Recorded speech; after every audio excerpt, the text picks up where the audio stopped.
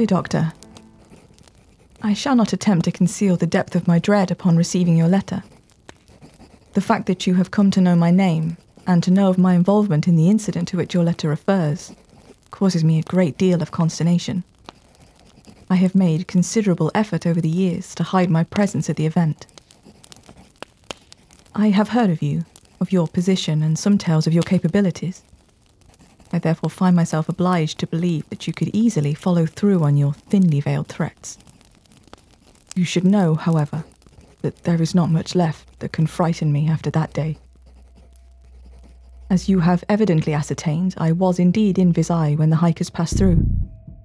I was spending some time there, incognito so to speak, following a small misunderstanding with the authorities back at home. I was not previously acquainted with the group, but we chanced to meet during the purchasing of supplies, and I found them friendly and forthcoming. Their little expedition seemed an enjoyable one to me, though I lacked their experience in mountaineering and the like. I was uncertain whether to join them or not, and this hesitancy initially led me to start out on my own journey alone. I travelled a somewhat parallel route, albeit with a different destination, but I found myself oddly drawn to that intriguingly determined little party, and so I eventually changed my mind and my path. They had taken the first part of their journey at a gentle pace, and I was able to catch up with them in the highland area around, I believe, the 31st. The two female members of the group, Ludmilla and Zenaida, seemed pleased to have more company, and the group as a whole welcomed me as a friend. It warmed my heart.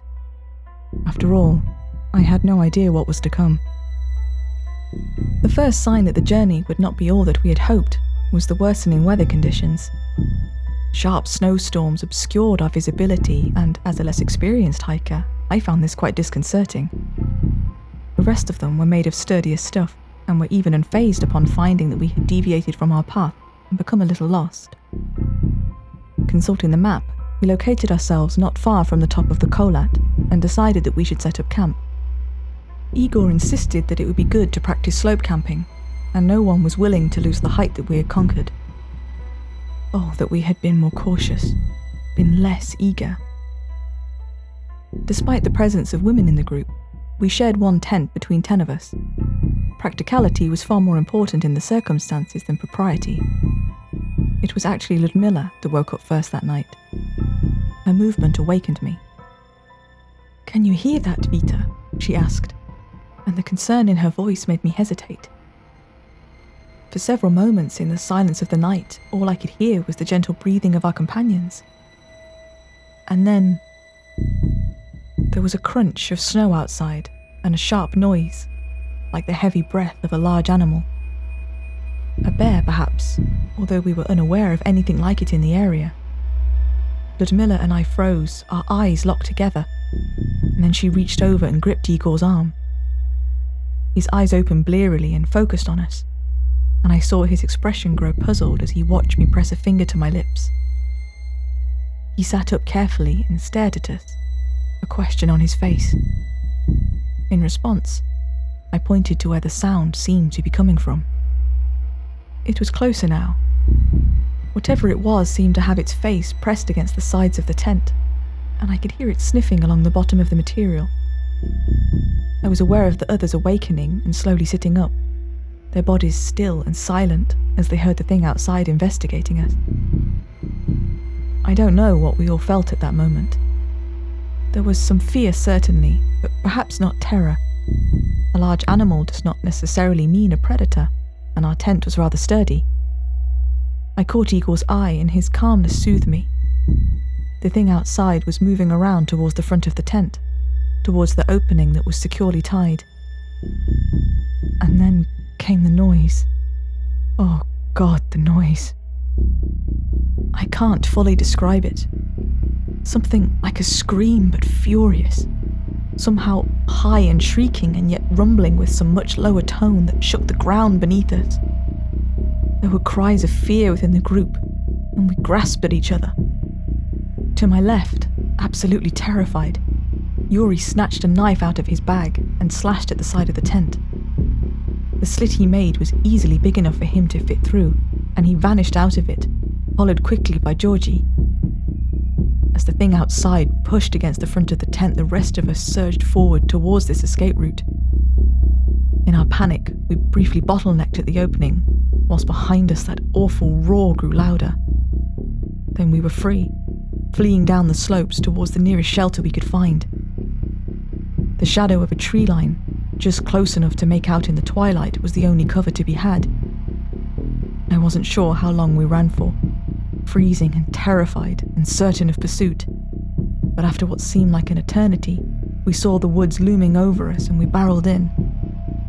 We scrambled breathless into the bushes and up trees, trying to make each other out in the darkness and to see if the creature had followed.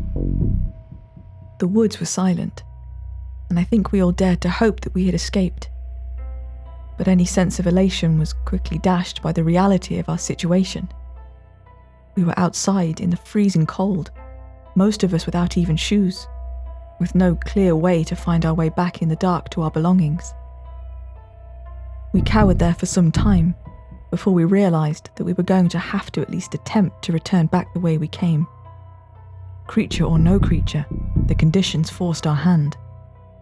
Georgie and Yuri were already beginning to show the first signs of hypothermia.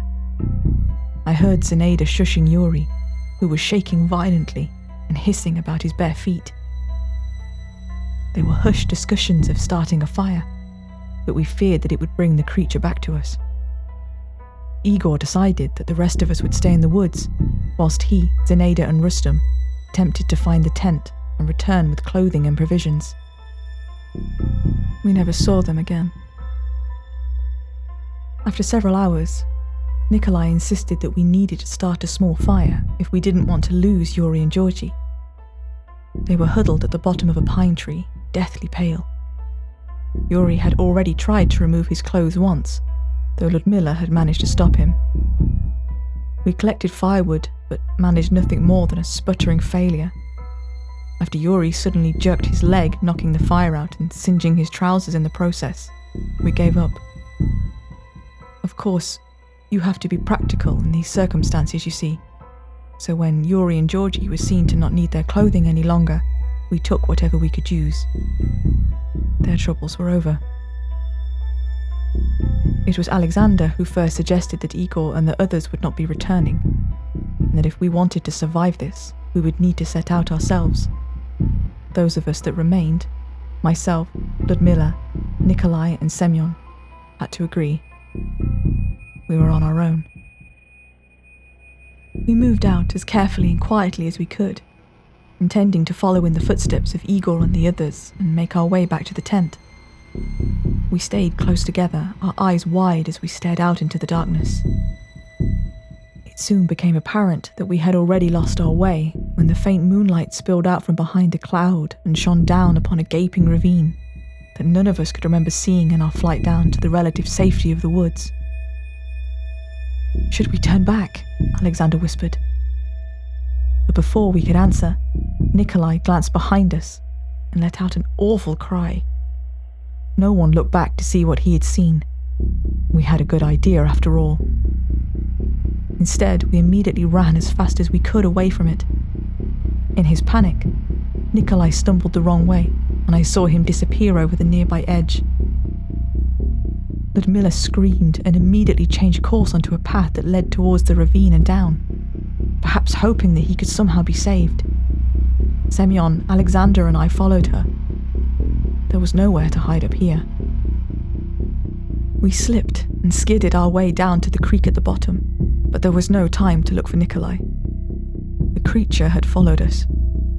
We could hear its rapid footsteps and its rumbling growl. I tried to sneak a look over my shoulder as I ran, but could only make out a shadowy form in the darkness. Our group scattered, each of us trying to make it to different cover. I saw Ludmilla head towards a group of boulders, whilst I lunged for a large shrub growing stubbornly by the freezing water. I didn't see where Alexander went.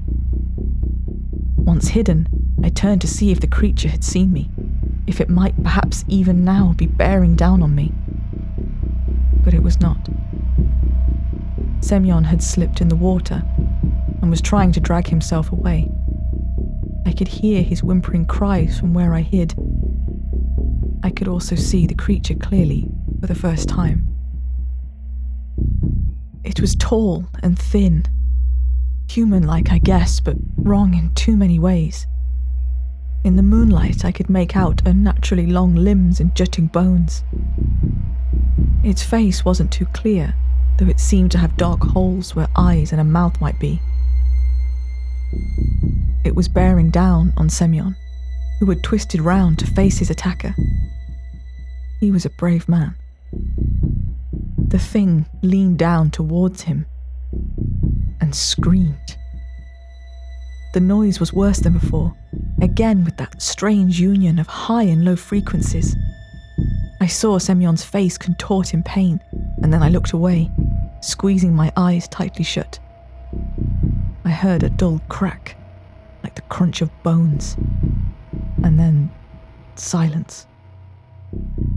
Carefully, I looked out. Semyon was slumped back in the water. I had no doubt that he was dead. The creature was standing where I'd seen it last, with its back to me. It was unnaturally still.